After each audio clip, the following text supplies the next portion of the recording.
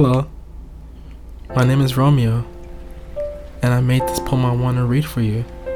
It's for those sad days when you want to do nothing but stay in bed and cry. Before we begin, let's take a deep breath together.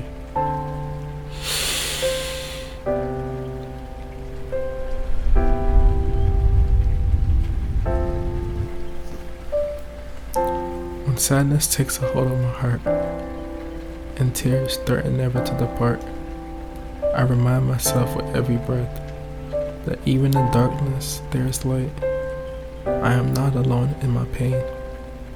Others have walked this path before me and found their ways to joy again. So I will too, just wait and see. I am stronger than this moment, and I will not let sadness define me. I choose to find comfort and peace and let my heart and soul be free. With each passing day, I will heal, and my spirit will grow stronger still. For I am loved, worthy, and real, and happiness will come with time and will. So I hold on to hope and trust, and embrace the comfort in every small joy. For even in sadness, there is love and lust, and life is still worth living and enjoying again. Good night. XO Romeo XO.